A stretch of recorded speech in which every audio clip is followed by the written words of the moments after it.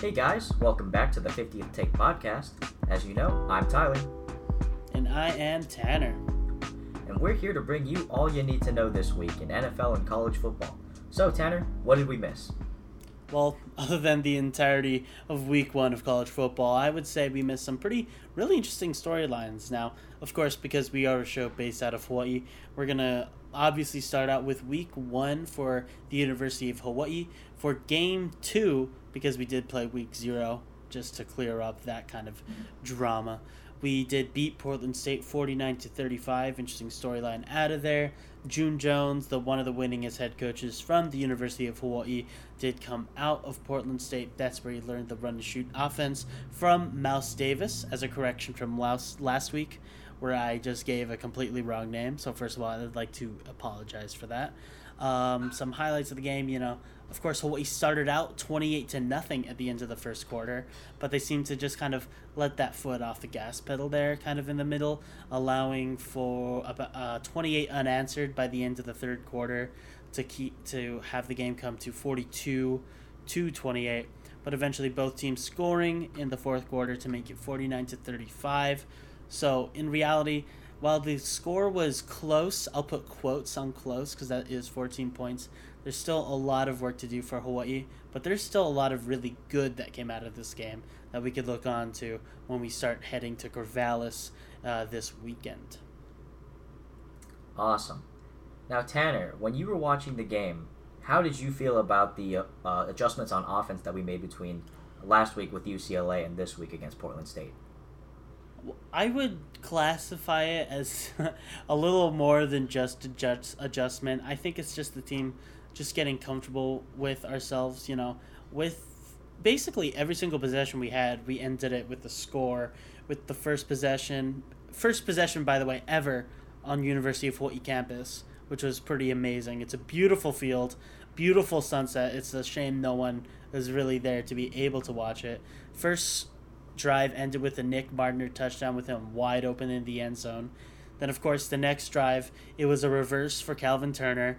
Everyone must have seen it on SportsCenter Top 10. Last time I saw it yesterday morning, it was number 1 from the weekend, where he just runs to the right of the field, loses like 15 yards, and then ends it with a 34-yard rushing touchdown, which he should not have gotten in the end.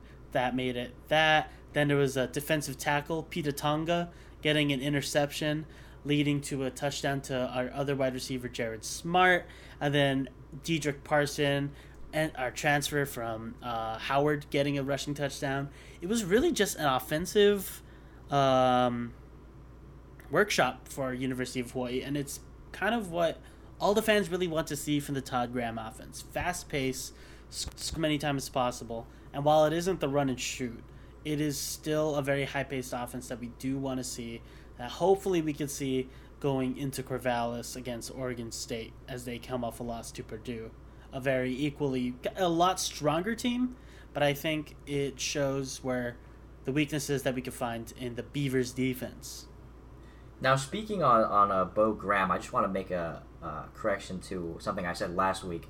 When I asked you, Tanner, if you thought that it was a problem that Bo Graham is the son of head coach Todd Graham, I wasn't necessarily saying that he got the position without earning it or anything like that. What I was thinking was, oftentimes you'll see in coaching that a lot of coaches fail when they start to show favoritism. A good example would be towards the end of Mark D'Antonio, the winningest football coach in MSU history. Towards the end, he sort of favored a lot of his coordinators despite them not showing results. And so I always just have this feeling in the back of my head like, if my son or if my friend is the coach, do I have a harder time being real with them? Not necessarily firing them, but, is it... So that's what I had meant. I didn't mean to throw any shade directly at Bo Graham and his talents. Of course. But we do see Bo Graham eventually making his way back into what we hope we can see for the future of this Hawaii offense. We saw the defense improve for the most part. That there is that ugly second half where we did allow 28 points basically, but we saw a lot of good from the defense. We saw Darius Musau, even though he did leave with a hand cast, he did basically what he always does. We saw a really good performance from Justice Devay, kind of a veteran on the defensive line, with 6 tackles, 1.5 tackles for loss. Unfortunately, we are losing Cameron Lockridge for a half, one of our better cover corners, due to a targeting penalty. So, other than the main thing we got to work on is just being, being credible for yourself. We see Calvin Turner muff 3 kickoffs. And whether that be due to him not really putting himself in the best situation to catch kickoffs, him not really being in the game to catch kickoffs and all that stuff, we have to not see that. We need more, success. I mean, we see Dior Scott do it a lot. Dior Scott came in for him afterwards, instantly catches the kickoff. We don't have any issues. Solo Turner, the former linebacker from Baylor, was catching kickoffs because they were kicking it short of Calvin Turner. So I think what you're getting at is like self accountability. Exactly. Whether it be that targeting penalty or these muffed kick receptions, it's just like, hey, am I going into the game 100% focused on my technique? Right. And I think, we'll get onto it when we start our Oregon State preview in a couple of minutes, but it was finally good to see this team win again after the last win in the New Mexico Bowl in Frisco, Texas last December. So it definitely excited for the rest of the season. A good win at home. The first win at home. Yeah, first ever win on campus.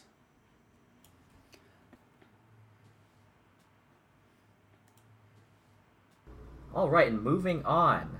In NIL news, this one is close to home for me. Michigan State. All players on men's basketball and men's football will be signing NIL deals with United Wholesale Mortgage. A big alumni of ours, Matt Ishbia, he has offered an $800,000 contract to the players of basketball and football for a monthly stipend of $500 over 12 months, so totaling $6,000 a player, as part of a new NIL partnership with the university. So Tanner, what do you think about that? How many players does it cover? So that covers 133 players. 133 players are getting $500 a month? Yes, for 12 months. A very generous donation. And actually, shout out to Matt again. He actually donated the money necessary to build the new football complex at MSU, set to be built in the next few years. So he's getting his name on a bunch of placards as we speak right now, is what I'm hearing. Definitely. I mean, he was a walk-on to the men's basketball program, and in his speech about the athletic complex, he mentioned that Michigan State gave him a chance, and so he would like to give future athletes here a chance as well. And so that's just part of his vision for the university. So, I mean, especially as somebody in recruiting, big thank you to Matt. I mean, definitely makes it easier if you can sell a recruit on, hey, we're going to basically give you $500 a month, just for playing here. So, I mean, that's a solid, it's not like the best paycheck, obviously. Like, if you're working part-time, you're making more than that. But for doing what you love to do, I'm assuming these guys love to play football, love to play basketball, especially in these big Division I programs like Michigan State is for both football and basketball. I mean, $500 a month doesn't sound that bad of an allowance, if I don't say so myself. And I mean, I'll say this, for the bigger name guys, it might be easier to find, NIL deals. But this contract includes walk-ons and players not on scholarship. So it would actually definitely benefit those guys out a lot. So yeah, $500 is nothing to scoff at. Definitely not. I mean, that goes for the entire year. It's not just for the football season, not just for the basketball season. That'll be $500 times 12, so 12 months. Damn, that is a lot of money. I mean, it is just I'm gonna say it's just $6,000 each, which is comparable to like a small scholarship, basically, for a lot of players, like a $6,000 scholarship, especially to a bigger university like in Michigan State, definitely helps along the way. And so this is basically taking a scholarship fund for a bunch of kids and just be like, hey, this is also going to this is going towards the athletes. Because of course we have to remember they're more than just athletes, they're also student athletes. Getting that $500 a month not only helps them, try to get by, whether it be food, whether it be buying books. It also helps, like, mentally, because you got $500 to spend. You can go out to a restaurant, go with your boys, go with your O-line, spend all the $500 in one trip, basically. And you can buy yourself a new pair of shoes, It's just like, I think this will help a lot for the mental health of a lot of these kids. Oh, definitely. Hugely important to take care of yourself, especially in these times. And, it's funny you mentioned going out with your boys on the O-line. If you're a Lansing, Michigan listener, the Jolly Pumpkin restaurant and bar has actually offered our entire offensive line, as well as our long snappers, NIL deals. So if you want to check out the Jolly Pumpkin and let them know that, thank you for supporting Michigan State athletics, go ahead and do that. That's real respect to say, hey, long snappers, you too, we're going to get you that. Because, there's usually only about 2 long snappers per roster, maybe 3. And it's because if you don't play football, I don't think a lot of people understand how important the long snapper position is. Because if you play, Madden, you're just like, oh, I'll just throw, a guard or a center there or something. But a long snapper is as crazy as a position as a kicker. Because they're not really playing football at all. Because that's the whole thing with kickers, is that they're playing a completely different game than any other position. And I would agree for long snappers as well. So it's awesome to see some respect go towards probably one of the most overlooked positions in football history. So it's really great, looking at that. And of course, we're going to be eventually getting to our main topics, where we talk about our preview for the University of Hawaii going to Oregon State. But before we do that, first of all, we just want to shout out Mackenzie Milton, Florida State quarterback. He wasn't the Florida State starting quarterback. They almost won the game. He came in at the end in the final quarter, almost led to a game-winning drive, but their field goal kicker just missed, I think, around a 30 to 40-yard field goal, eventually causing Notre Dame to win the game in the end. But nevertheless, it is the return of Mackenzie Milton after that gruesome leg injury that happened, I think, in Thanksgiving about 3 years ago, 3 years ago, I'm pretty sure. That sounds about right. I remember I was strangely at an IKEA because we were trying to pick up some stuff. We were on a trip in Oregon for Thanksgiving, and I remember being super excited because I could watch the USF-UCF game on my phone, and just watching that happen, especially because Mackenzie Milton, is a Mililani kid. He's born and raised here. His parents know a lot of people. His parents are in touch with, a lot of people who I work with. It's just it's just not only gruesome, it's just sad to see that happen. So seeing him come back, almost lead to a game-winning drive, it's chicken skin. I don't know how else you describe it. Definitely chicken skin.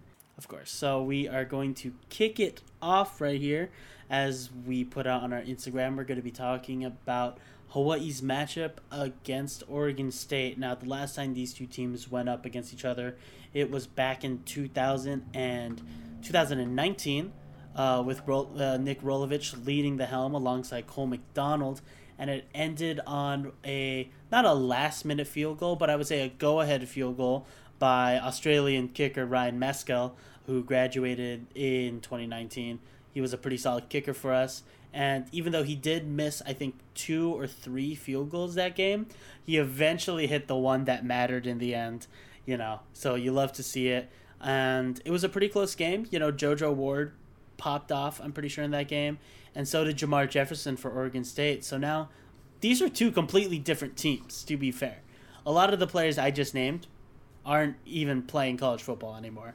So we'd have to obviously look at the most recent game for both teams, Hawaii being against Portland State and Oregon State being against Purdue, who beat them 30-21 last weekend at Purdue, with Jake Plummer kind of doing whatever he wanted to do with 313 yards and 2 touchdowns. And Oregon State was really, really struggling at quarterback, as they did throw in 2 of their guys, Chance Nolan and Sam Neuer.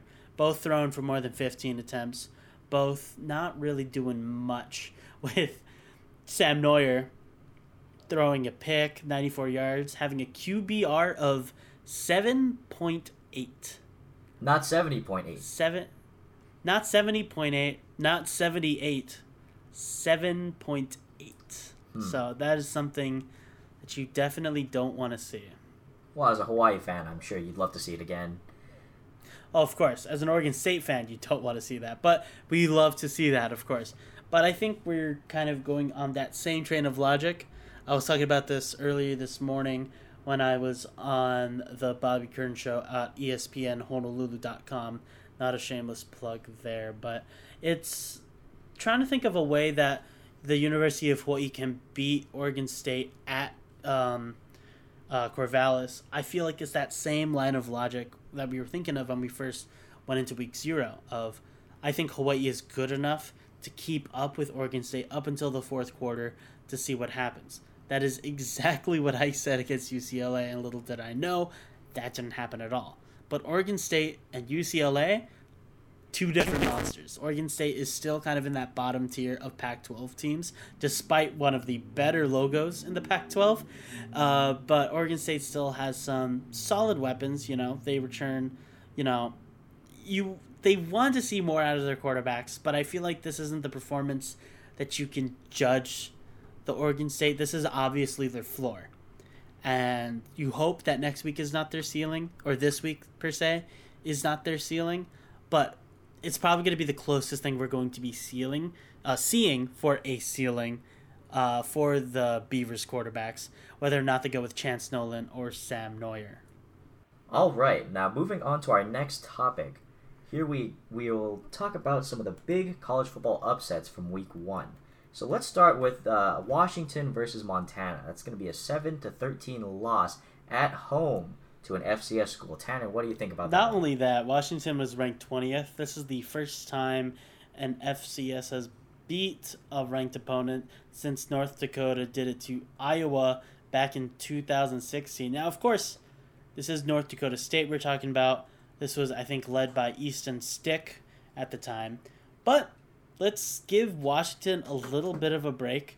Last year, Montana did go undefeated. They are definitely one of the better teams out of the FCS.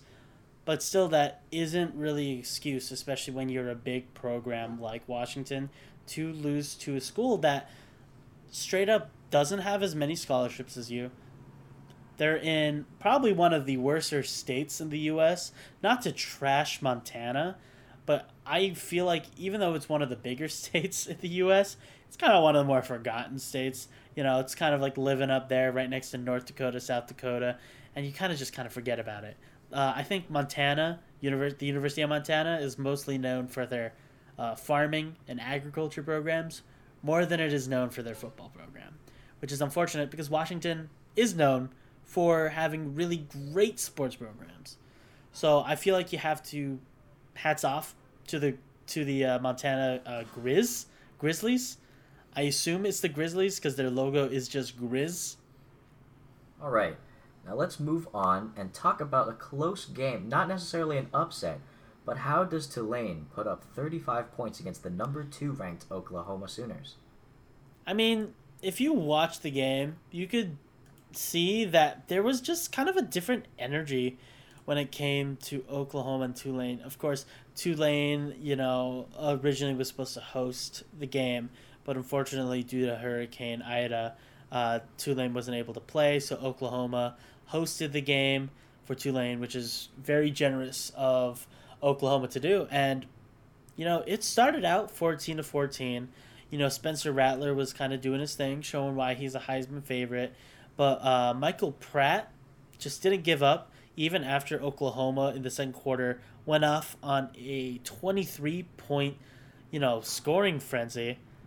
But then Tulane definitely made it interesting kind of near the end, holding Oklahoma to only 3 points in the second half. Spencer Rattler throwing 2 interceptions. Sorry about that, plane. I do live right next to an airport.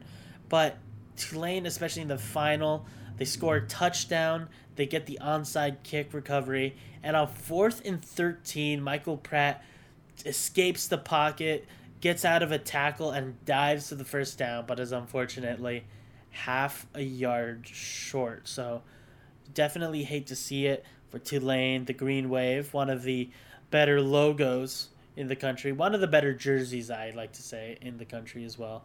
But jerseys don't get you anywhere in college football rankings. But just ask, this is more Ducks disappointing. fans. Exactly. But I would say this is a lot more disappointing for Sooners fans than it is exciting for Tulane fans. Because when you have that you're one of the Heisman favorite this year of Spencer Rattler, sure, he went 30 for 39 for 304 yards. He only threw one touchdown. Especially when you're coming out of Oklahoma and Lincoln Riley's system. You want to see more touchdowns from your quarterback position. We saw that from Baker Mayfield. We saw that from Kyler Murray. We saw that from Jalen Hurts. All of these guys prospered with Lincoln Riley. So you're expecting, okay, Spencer Rattler, he has to take that step from last year where he was okay to solid. Now he has to make that jump to being a Heisman favorite. And he just didn't really live up to the hype. And you see it in the Heisman odds. He drops down. Bryce Young from Alabama is now leading that by probably a hefty sum, I would say. All right, and now branching off of that Heisman talk and Sam Howell, how do you feel about UNC being ranked 10? We're talking about upsets here. I'm upset.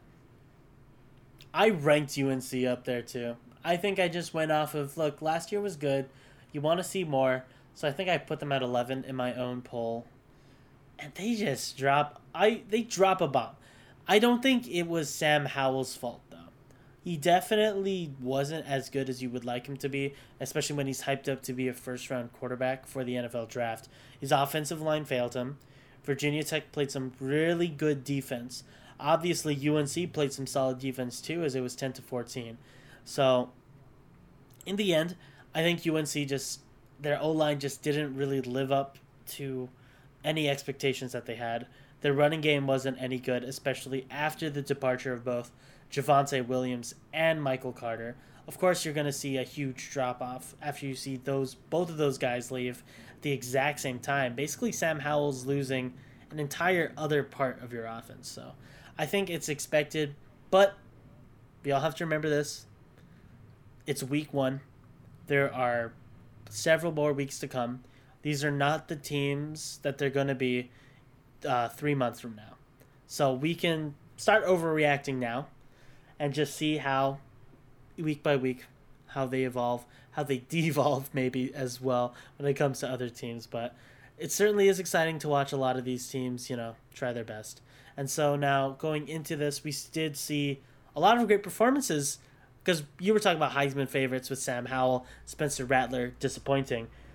I think we're starting to see some Heisman Dark Horses, start to rise out of, some really interesting corners from college football world.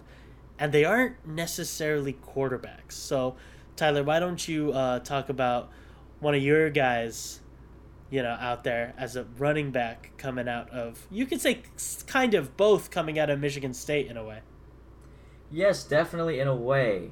First, I want to go back to what we talked about in week 1. I was high on Zach Charbonnet, and I am even higher now. 11 attempts, 117 yards, and a touchdown against a ranked number 16 LSU. So we thought, okay, the loss at UCLA was disappointing for Hawaii fans. But imagine being an LSU Tigers fan right now. We really did not know how good this UCLA team was going to be prior to week 0. But man, a guy who continues to impress me is Zach Charbonnet. Now that the rivalry between me and him is over, I can do nothing but root for the guy. Honestly, we love to see somebody, not happy with their situation, go somewhere else and have success.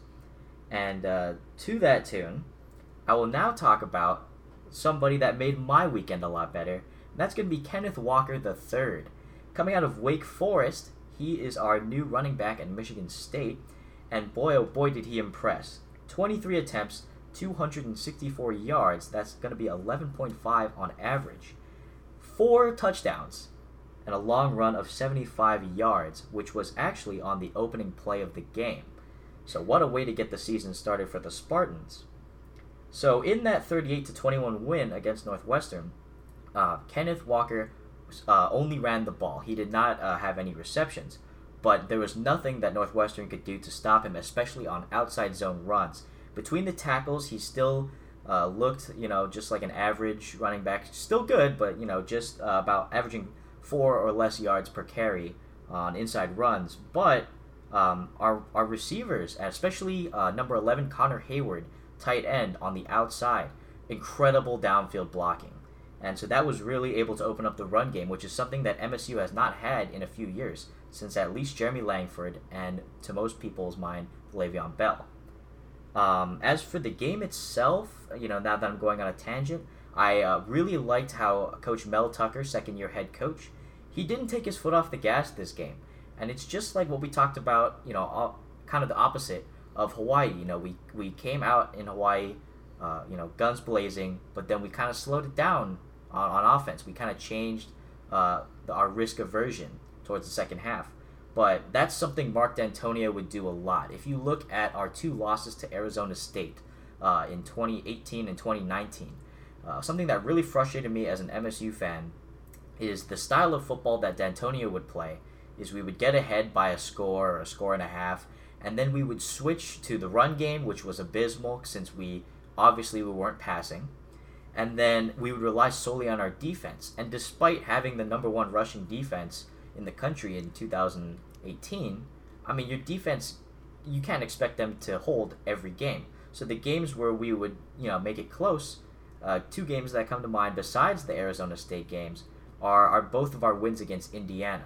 A big rivalry between the Spartans and the Hoosiers. Both times the game was close and went down to the final drive of the game, basically. And luckily in those games, our defense was able to hold, but it was nice to see that Coach Tucker did not take his foot off the gas. We passed the ball, even though we had a massive lead against Northwestern.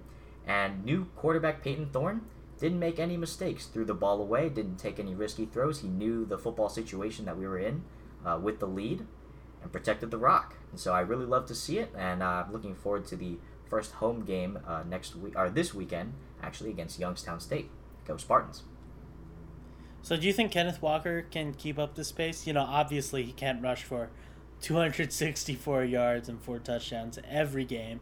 But do you think he can kind of keep up the pace, rushing for at least in the hundo 50s, trying to keep Michigan State in the game through his legs, and maybe even seeing him as that dark horse Heisman candidate?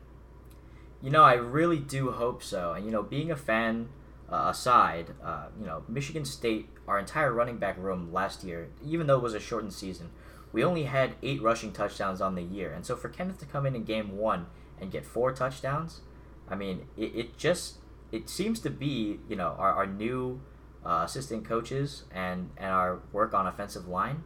As far as Kenneth can go, it's just as far as he wants, basically. Against some of the stingier defenses in the league, it's going to be a little harder, I would say, but definitely well within the realm of possibility that he hits 100 yards every game of the season. But we'll have yet to see if he can keep this record-breaking production up. Right. Well, definitely excited for your Michigan State Spartans. Running for 264 yards and 4 touchdowns. You think that would, obviously garner attention for an offensive player of the week award? Oh, right? Don't even get me started. Look, when the Walter Camp says Bijan Robinson is the offensive player of the week, and you got a guy like Kenneth Walker? Come on. Well, you even look at that. There was a guy from, I think, Presbyterian College who broke the NCAA record for throwing 10 touchdowns last week. Do I know his name? No. I have no idea what his name is. But I do remember that he went to Presbyterian College. So, unfortunately, the Walter Camp Offensive Player of the Award kind of feels like one of those mainstream awards where you're just like, you're in the notice. Well, let's give it to you. Of course, we're not saying that Bijan Robinson doesn't deserve the award either. He had an amazing performance, we don't want to anger the Longhorns fans. They might report us for, sending someone to an abortion clinic or something, so you've got to be careful out there. So, of course, with that seamless transition, we're going to be talking about kind of the top 10 in the college football awards. Yesterday, the AP came out with their top 10, but I'm personally going to go with a more credible source, a source that I am a part of with the student media poll. We're 100-plus student journalists. You can look us up at the student media poll on Twitter. We have awards. We have our weekly polls, every week. They will always come out before the AP Top 25, and I will guarantee they will not come out as broken as the AP Top 25 does every week. So first of all, we're going to talk about our rankings. We're going to just do the top 10, and then after that, you guys can go ahead and look at that. You can even look at my own poll, looking up at Hayworth Tanner on Twitter. My poll is up every week on the day that we upload the poll. So, unanimously, Alabama is the number one team in college football. Are you surprised by that at all, Tyler? No, I'm not. I mean, I love Alabama. They are a great team on all sides of the ball. And, it's week one, sure, but, Alabama has shown us season after season that they do deserve to be at the top. And, of course, number two, we're going to have Georgia, who did take down Clemson in probably one of the most boring college football games in a really long time. Both teams failing to score a single offensive touchdown. Of course, DJ Uiagalelei did throw a touchdown. Too bad it was to Georgia as they win 10-3. An absolutely riveting game for everyone to watch. And Ohio State, of course, as we all know, on last Thursday beat Minnesota, so they stand at 3.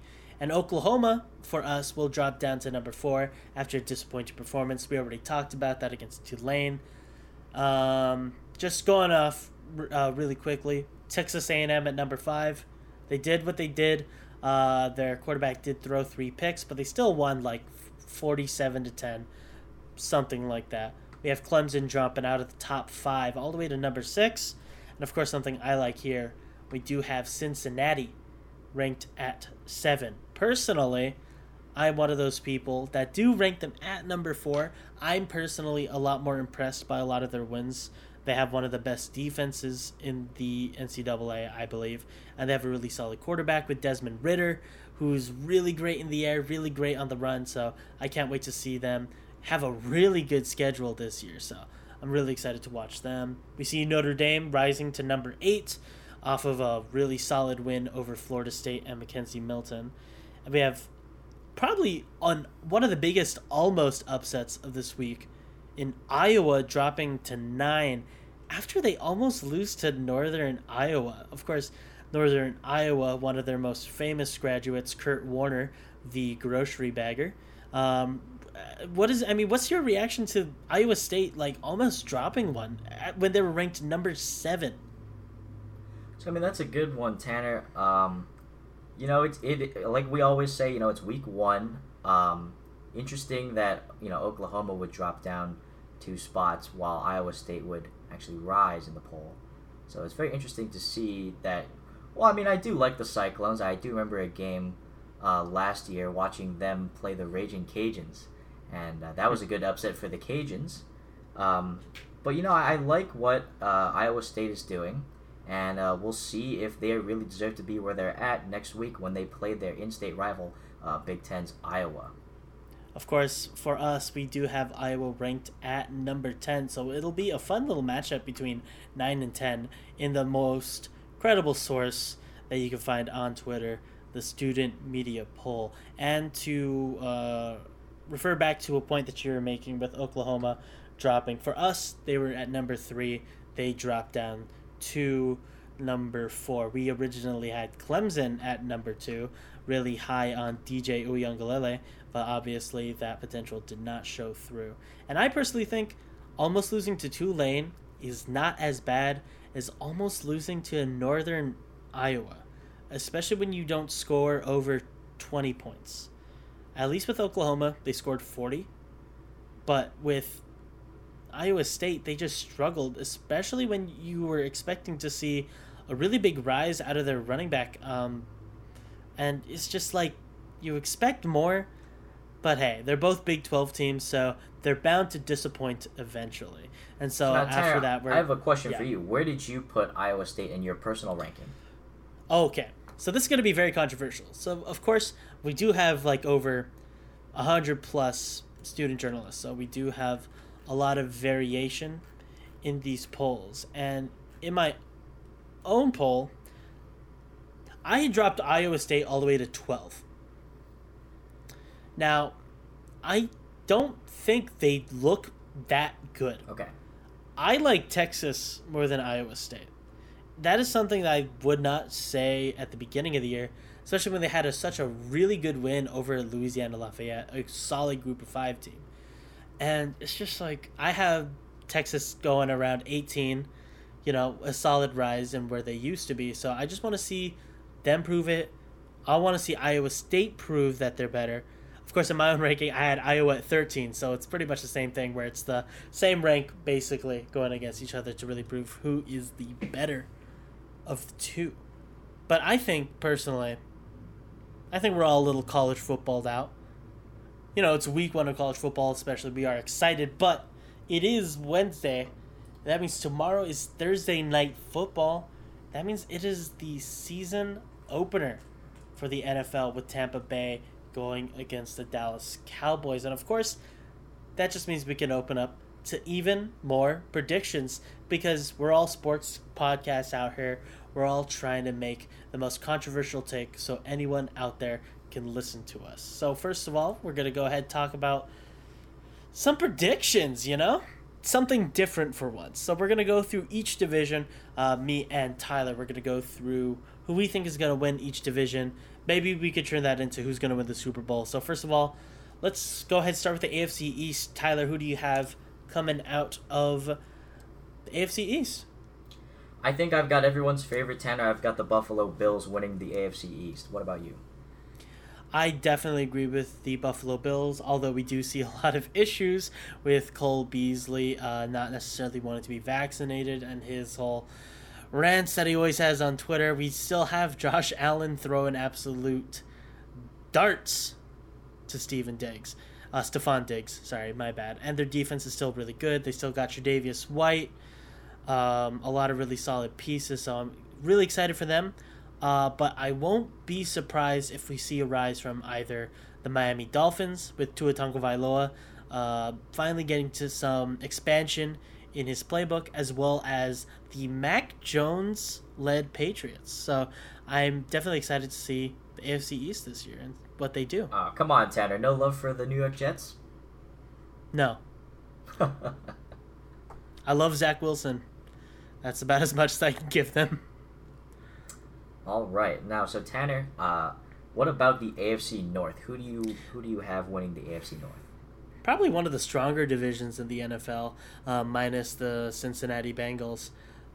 2 years ago, I was one of those guys that was like, Cleveland is a Super Bowl favorite. Freddie Kitchens will lead them to the Super Bowl. And of course, we learned that was not the case. But we saw an amazing rise from Cleveland last year with the two-headed monster of Kareem Hunt and Nick Chubb. They only get better with the return of Odell Beckham and an offseason to practice their playbook. So I have the Browns coming out, but the Ravens trailing very close behind them. So do you think this is going to be a down year for the Pittsburgh Steelers? I definitely think so. They lose a lot of pieces on their defense. They lose an incredible piece with Bud Dupree. They do trade for Joe Schobert, who is a solid, volume tackle guy. He'll get you 10 to 15 tackles, and he'll do your job for you. You hope you see TJ Watt get his contract extension. He did report to practice today, so that's a really good sign for Pittsburgh Steelers fans out there. They still got to pay Minkah Fitzpatrick. Big Ben took the pay cut, but I just don't know. Their offensive line looks way worse than it did last year. So I mean, yeah, you lose an all-pro center like Pouncey, and you're going to be having some problems at the line. As well as David DeCastro. They also lose him as well. So you hate to see it for the Pittsburgh Steelers, but let's go ahead and move on to the AFC South. Probably one of the strongest divisions with two of the strongest teams in the NFL, the Houston Texans and the Jacksonville Jaguars. When you started saying that, I was looking at my notes and I was saying, "What are you talking about, Tan?" I would have assumed that you'd pick another division to be the strongest, but that was a good one. So who do you have winning the AFC South? I gotta go with the Tennessee Titans. King Henry alongside Julio Jones and A.J. Brown and Ryan Tannehill. You know, their defense may not be as good as the Indianapolis Colts, but their offense, I feel like, is much better, especially because I just don't know which Carson Wentz is going to show up for the Colts, whether it's going to be MVP Wentz or it's going to be last year's Wentz, especially after his foot injury that he is allegedly, sorry about that, he is allegedly all good to go for week 1. So we can go ahead. Who you got? I also have the Tennessee Titans. I mean, the same things that you said. You know, there's a lot of question marks for the Colts on offense, but we know what the Titans have. And, you know, honestly, you know, they say defense wins championships, but hey, we know the Titans have a killer offense. So what more could you ask for as a Titans fan? Moving on here to the AFC West. Tanner, who do you have winning? Oh, man. I don't know. Will it be the Raiders? Will it be the Chargers? Will it be the... It's the Kansas City Chiefs. I don't think there's going to be any competition there. It's going to be Patrick Mahomes, Travis Kelce, Tyreek Hill. It's no competition for the AFC West.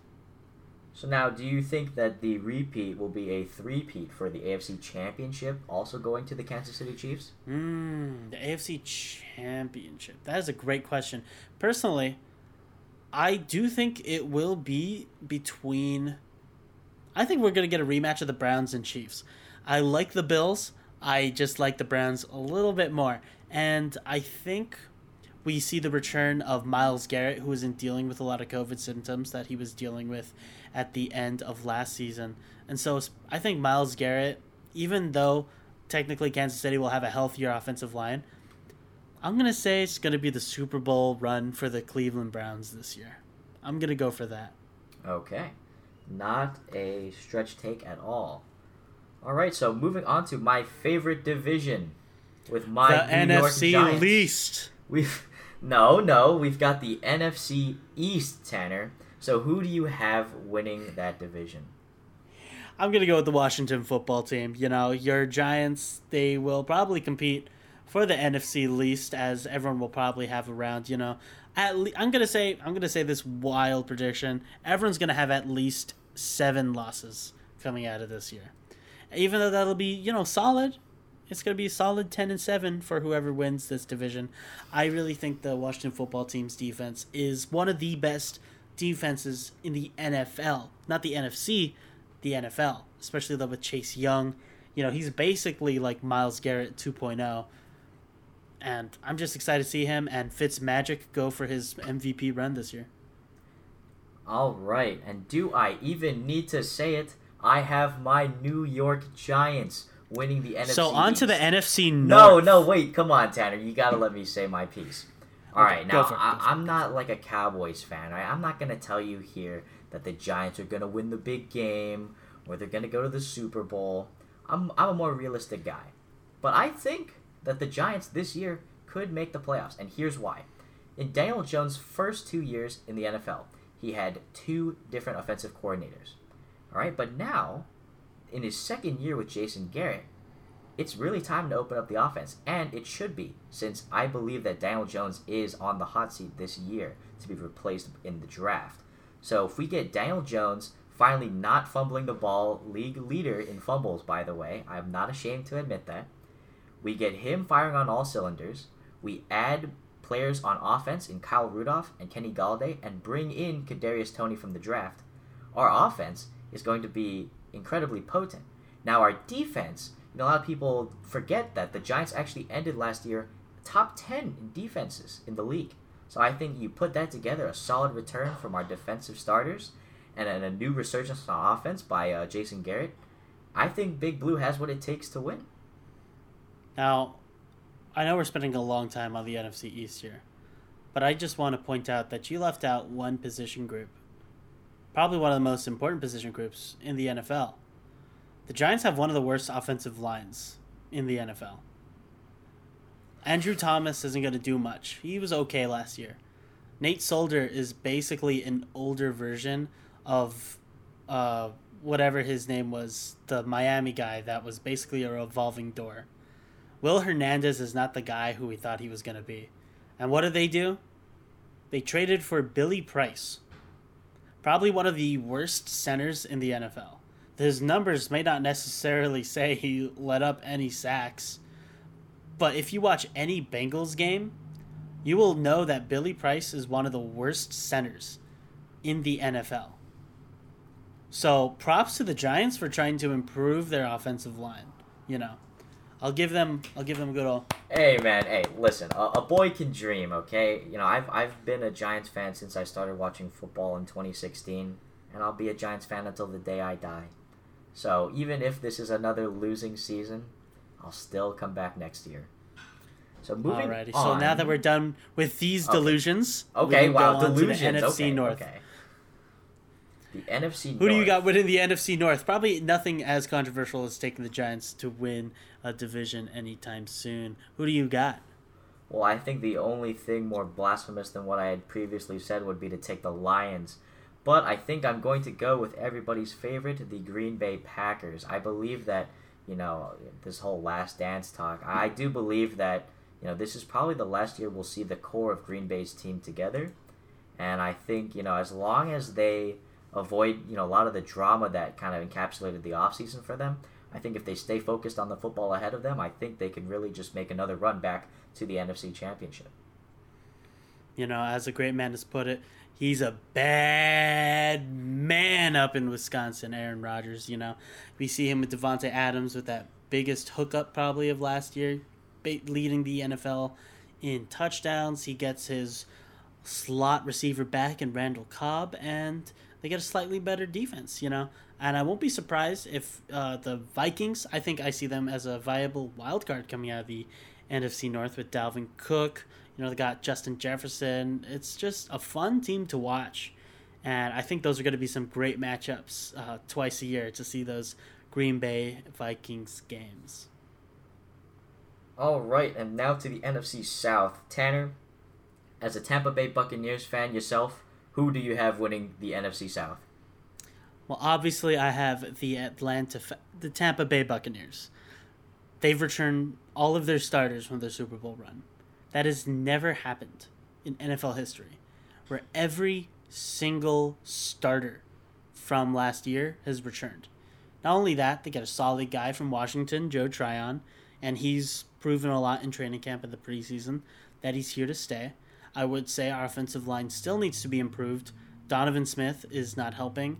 Whoever we are putting at right guard alongside Ali Marpet and Ryan Jensen, I have no idea who's going to be there. Whether it be Alex Kappa again, I doubt it. But we have a solid team, We have a lot of weapons. And I think it's safe to say for a lot of people, Tampa Bay is a lot of everyone's favorites to make a repeat at the Super Bowl run. Do you think... Okay, so assuming they make it back to the Super Bowl, do you think they win again? I guess it would depend on their opponents. That's not really a fair question. It would depend on their opponent. But personally, I don't see this year being another Super Bowl run. Something in the air doesn't feel right, It could be karma for Tom Brady almost throwing the Lombardi trophy into the ocean last year. It could be a little bit of karma for that, but I'll let you know after this who I have making it to the Super Bowl. As we head to the NFC West, who I think we can all agree. Okay, by the way, I know we're skipping out on you choosing who's going to win the division for the NFC South. Oh, trust me, I would have agreed with you all the way. It's going to be Tampa Bay. If anyone else says anything other than Tampa Bay, I don't think they should be watching football. So let's move on to the NFC West, the strongest division in the NFL. No question. There are no losers coming out of this division. They have the Cardinals with Kyler Murray and D-Hop, and an amazing defense of J.J. Watt, Chandler Jones, and others. But it's really good. They have San Francisco, who's coming back from, basically the hospital. George Kittle's coming back. Jimmy Garoppolo's coming back. Brandon Ayuk is coming back. Deebo Samuel's coming back. Nick Bosa is coming back. Solomon Thomas is coming back. Everyone's back. It feels like Super Smash Bros. Ultimate. Everyone is here.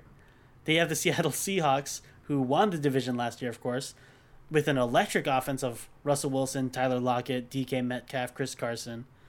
And the LA Rams, who only get Matthew Stafford, one of the most underrated quarterbacks in the NFL, to power up that offense over Jared Goff.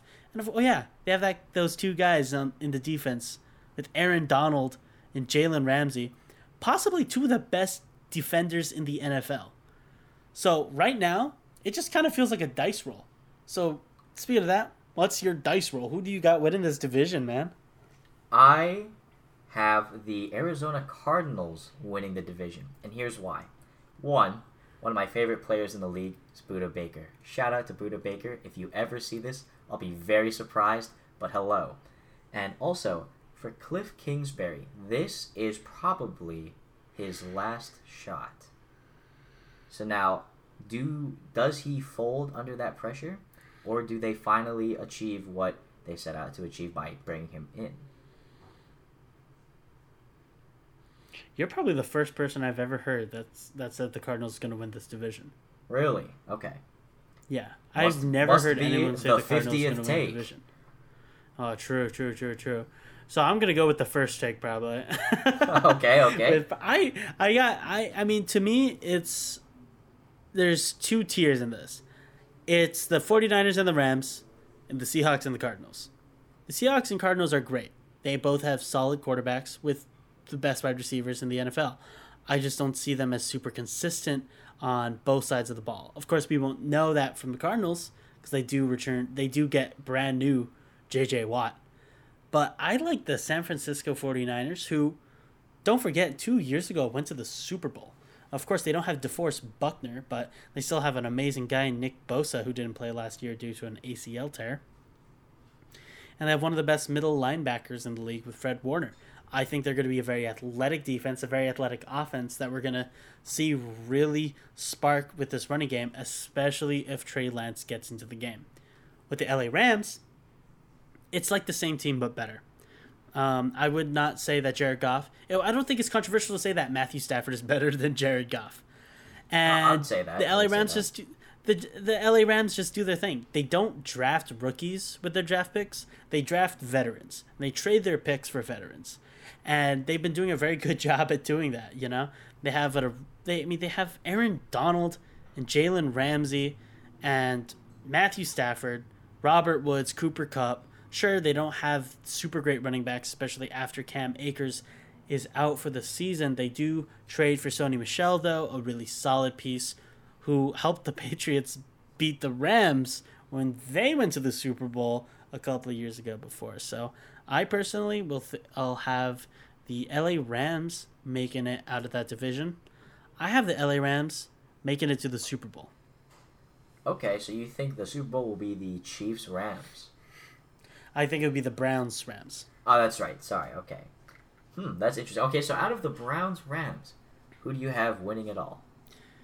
You know, I think it'll be one of those years, you know, LeBron's probably going to be in that stadium cheering on for Believe Land. I'm going to go Cleveland Browns next year. Super Bowl winners. Lock it in. What about you? What do you got? For my Super Bowl, I actually have the Kansas City Chiefs going up against the... What did I say here in my notes? I have the Kansas City Chiefs actually going up against the Green Bay Packers. I think that we're going to see a repeat from Kansas City. I guess a three-peat, technically. But I think that the Packers actually are the best built team to take on the Chiefs in terms of offensive power. I love your pick. It's a really solid pick, especially because Patrick Mahomes versus Aaron Rodgers. It's a bad man versus probably the next bad man in the NFL. But as we move on, we're going to end it off with probably a brand new segment. We're very excited to bring it to you. It's a very local style. We're calling it, Welcome to the Luau. Because it's time for our Kalua Picks.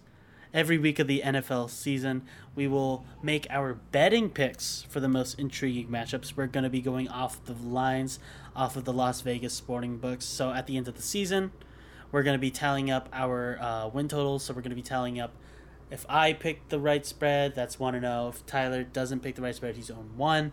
So we're going to be doing that for 5 matchups, the Monday night, Thursday night, and Sunday night, as well as 2 matchups that really intrigue us. So first of all, let's kick it off with the Thursday night football matchup, where it's the Cowboys at Tampa Bay Buccaneers, defending Super Bowl champions. Tampa Bay is at -8. And for the people that don't know how spreads work, we're going to have Tyler explain that for you real quick. All right, so when the Bucs are -8, it means they're favored by winning by at least 8 points. So if I were to say pick the Bucs to cover the spread, I would have the Cowboys losing by at least 8 points. Now, if the Cowboys were to lose by less than 8 points, say a touchdown, and a kick, or a couple field goals, I would actually lose. So even though the Bucs still win, because I've counted on the Bucs to cover the spread, if the Cowboys either win or they lose by less than a deficit of 8, I would lose that. So that's kind of how it works.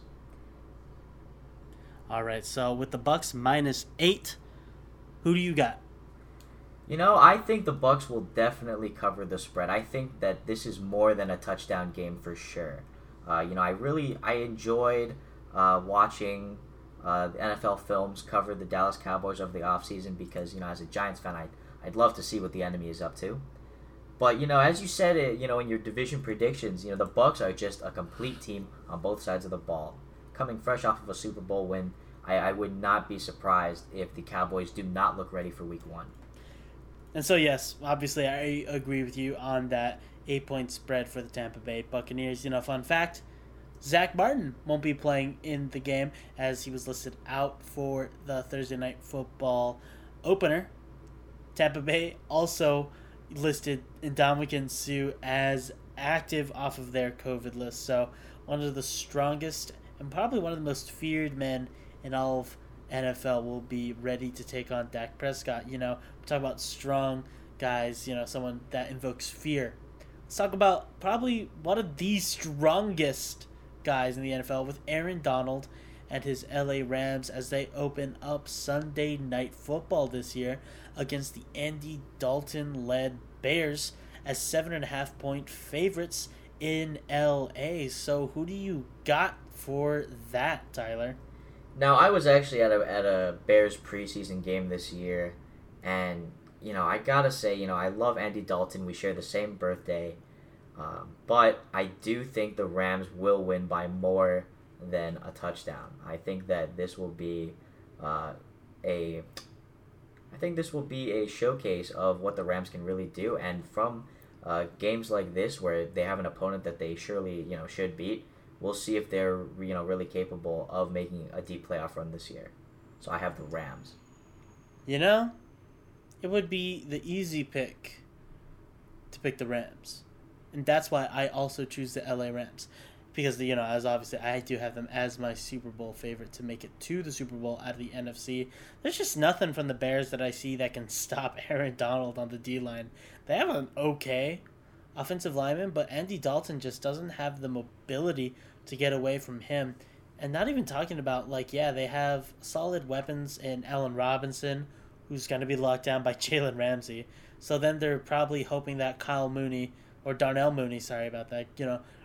pops off for a deep route. But other than that, I think Matthew Stafford routes up that defense. They don't have Kyle Fuller anymore as they released him due to cap issues. So that defense is a lot weaker than what they used to be. So I do see probably the Rams winning it by probably at least 10.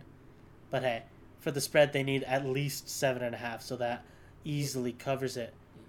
Before we move on, Tanner, I do want to add another thing. I think that it heavily favors the Rams that their new starting quarterback, Matthew Stafford, also one of the smartest quarterbacks in the league, he's just come from the NFC North.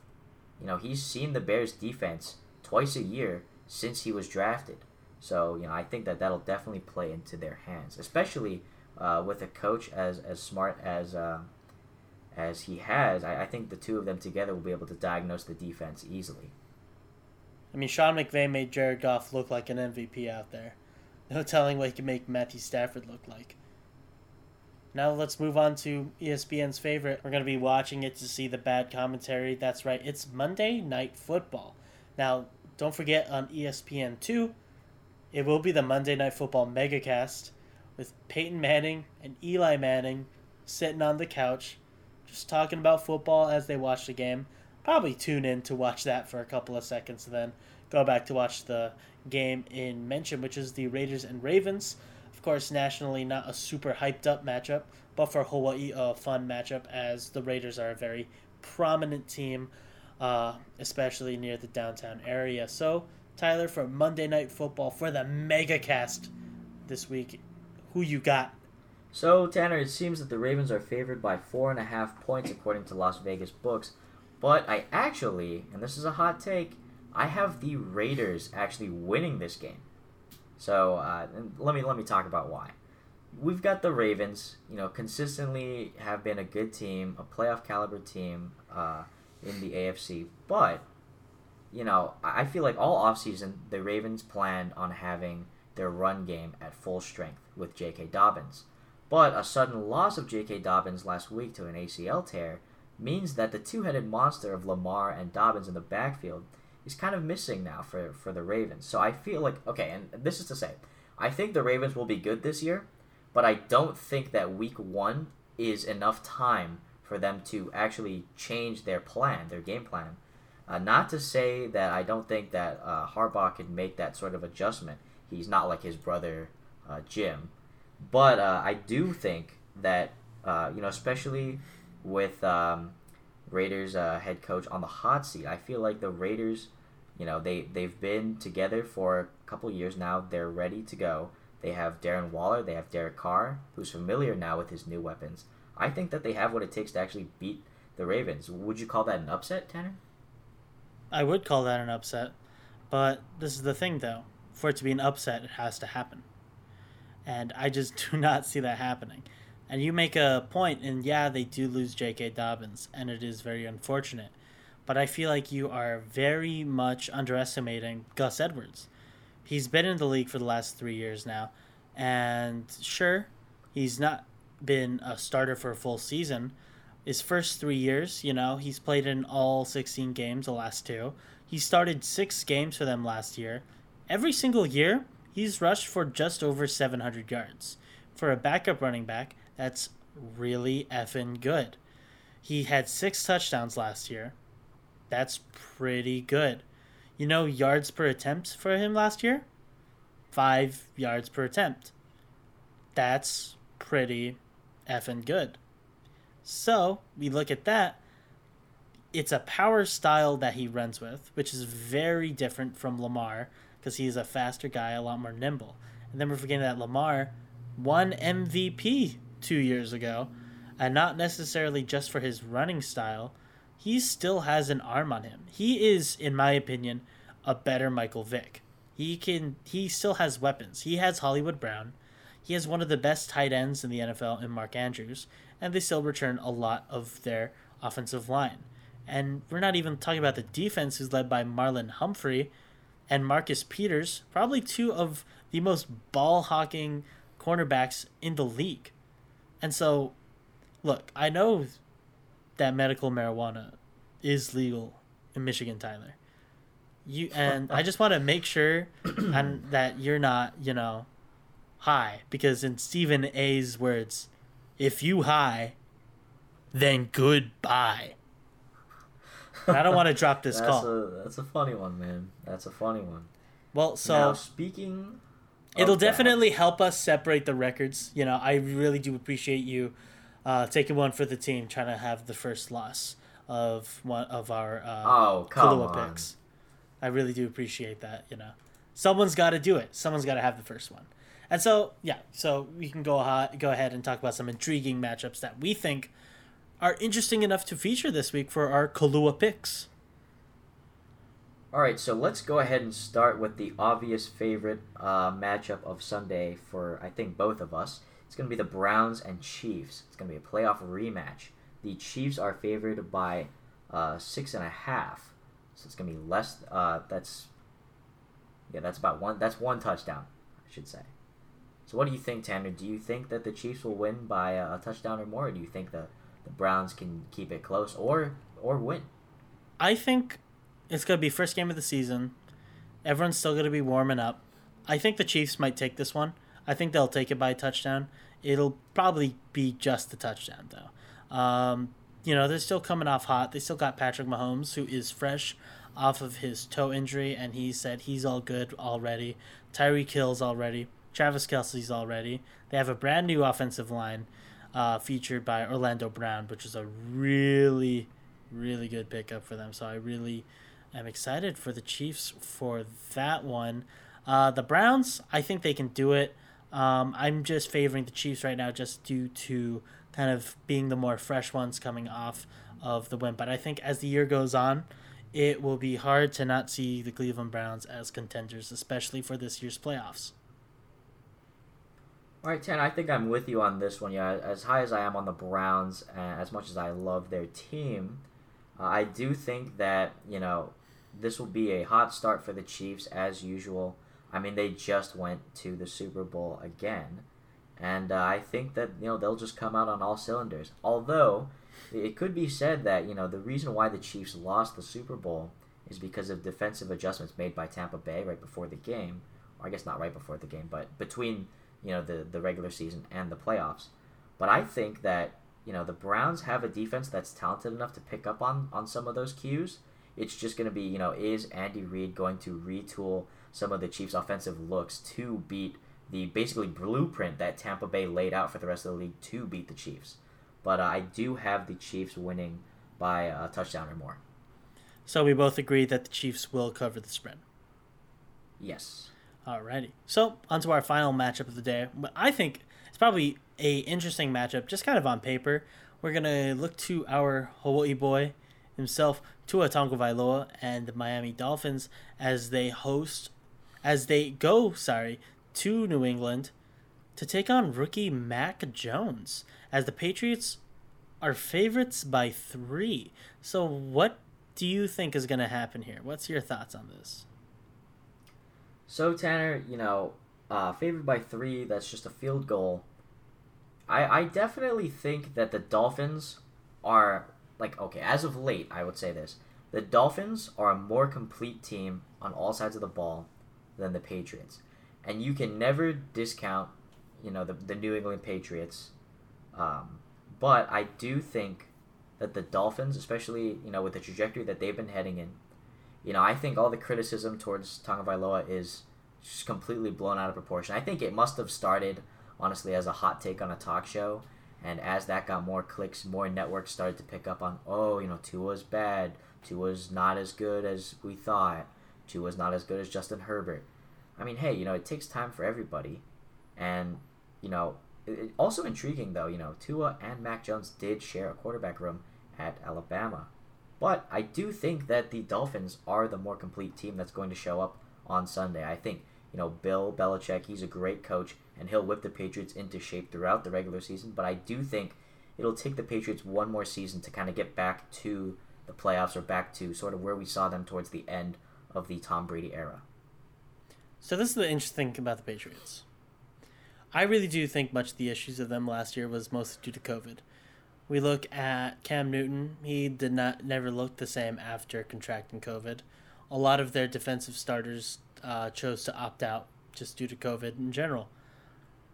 Mac Jones in this preseason was probably the second best rookie cornerback, probably under Zach Wilson. But right now, Mac Jones is on the better team, obviously.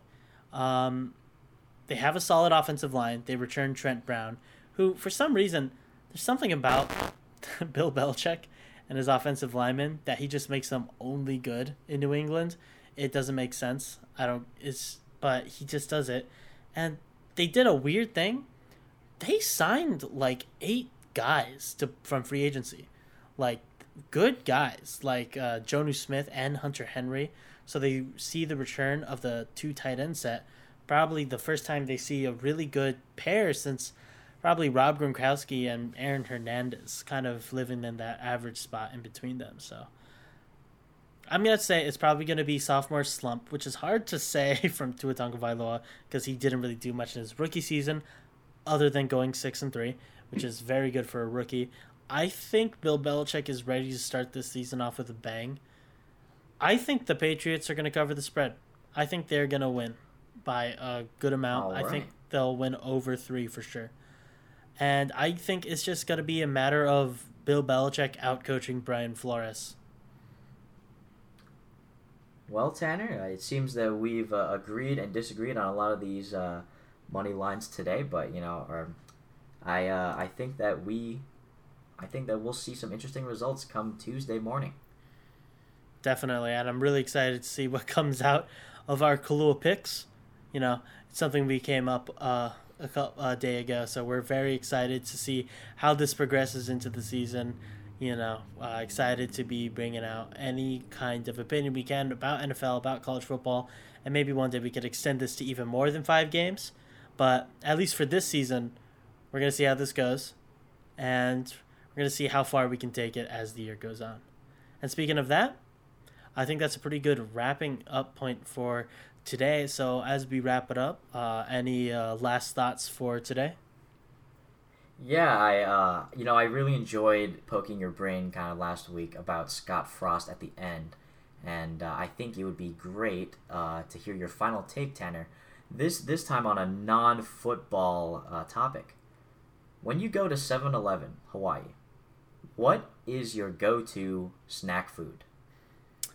So for context, for people that don't live in Hawaii, which is probably not a lot, there's something about 7-Eleven in Hawaii that just makes it probably 8 billion times better than any 7-Eleven on the mainland. We have really good hot food. We have good bentos. We got musubi. We got the whole range of stuff, not just pizza and taquitos and hot dogs. I don't know how they serve stuff at 7-Eleven up there in Lansing, but unfortunately, this is how I like to start off my mornings because I do work at about 5 a.m. There's a 7-Eleven right outside my office building where I work. I usually pick up a deluxe spam musubi. It's quick and easy. It's under $1.50, which is a crime.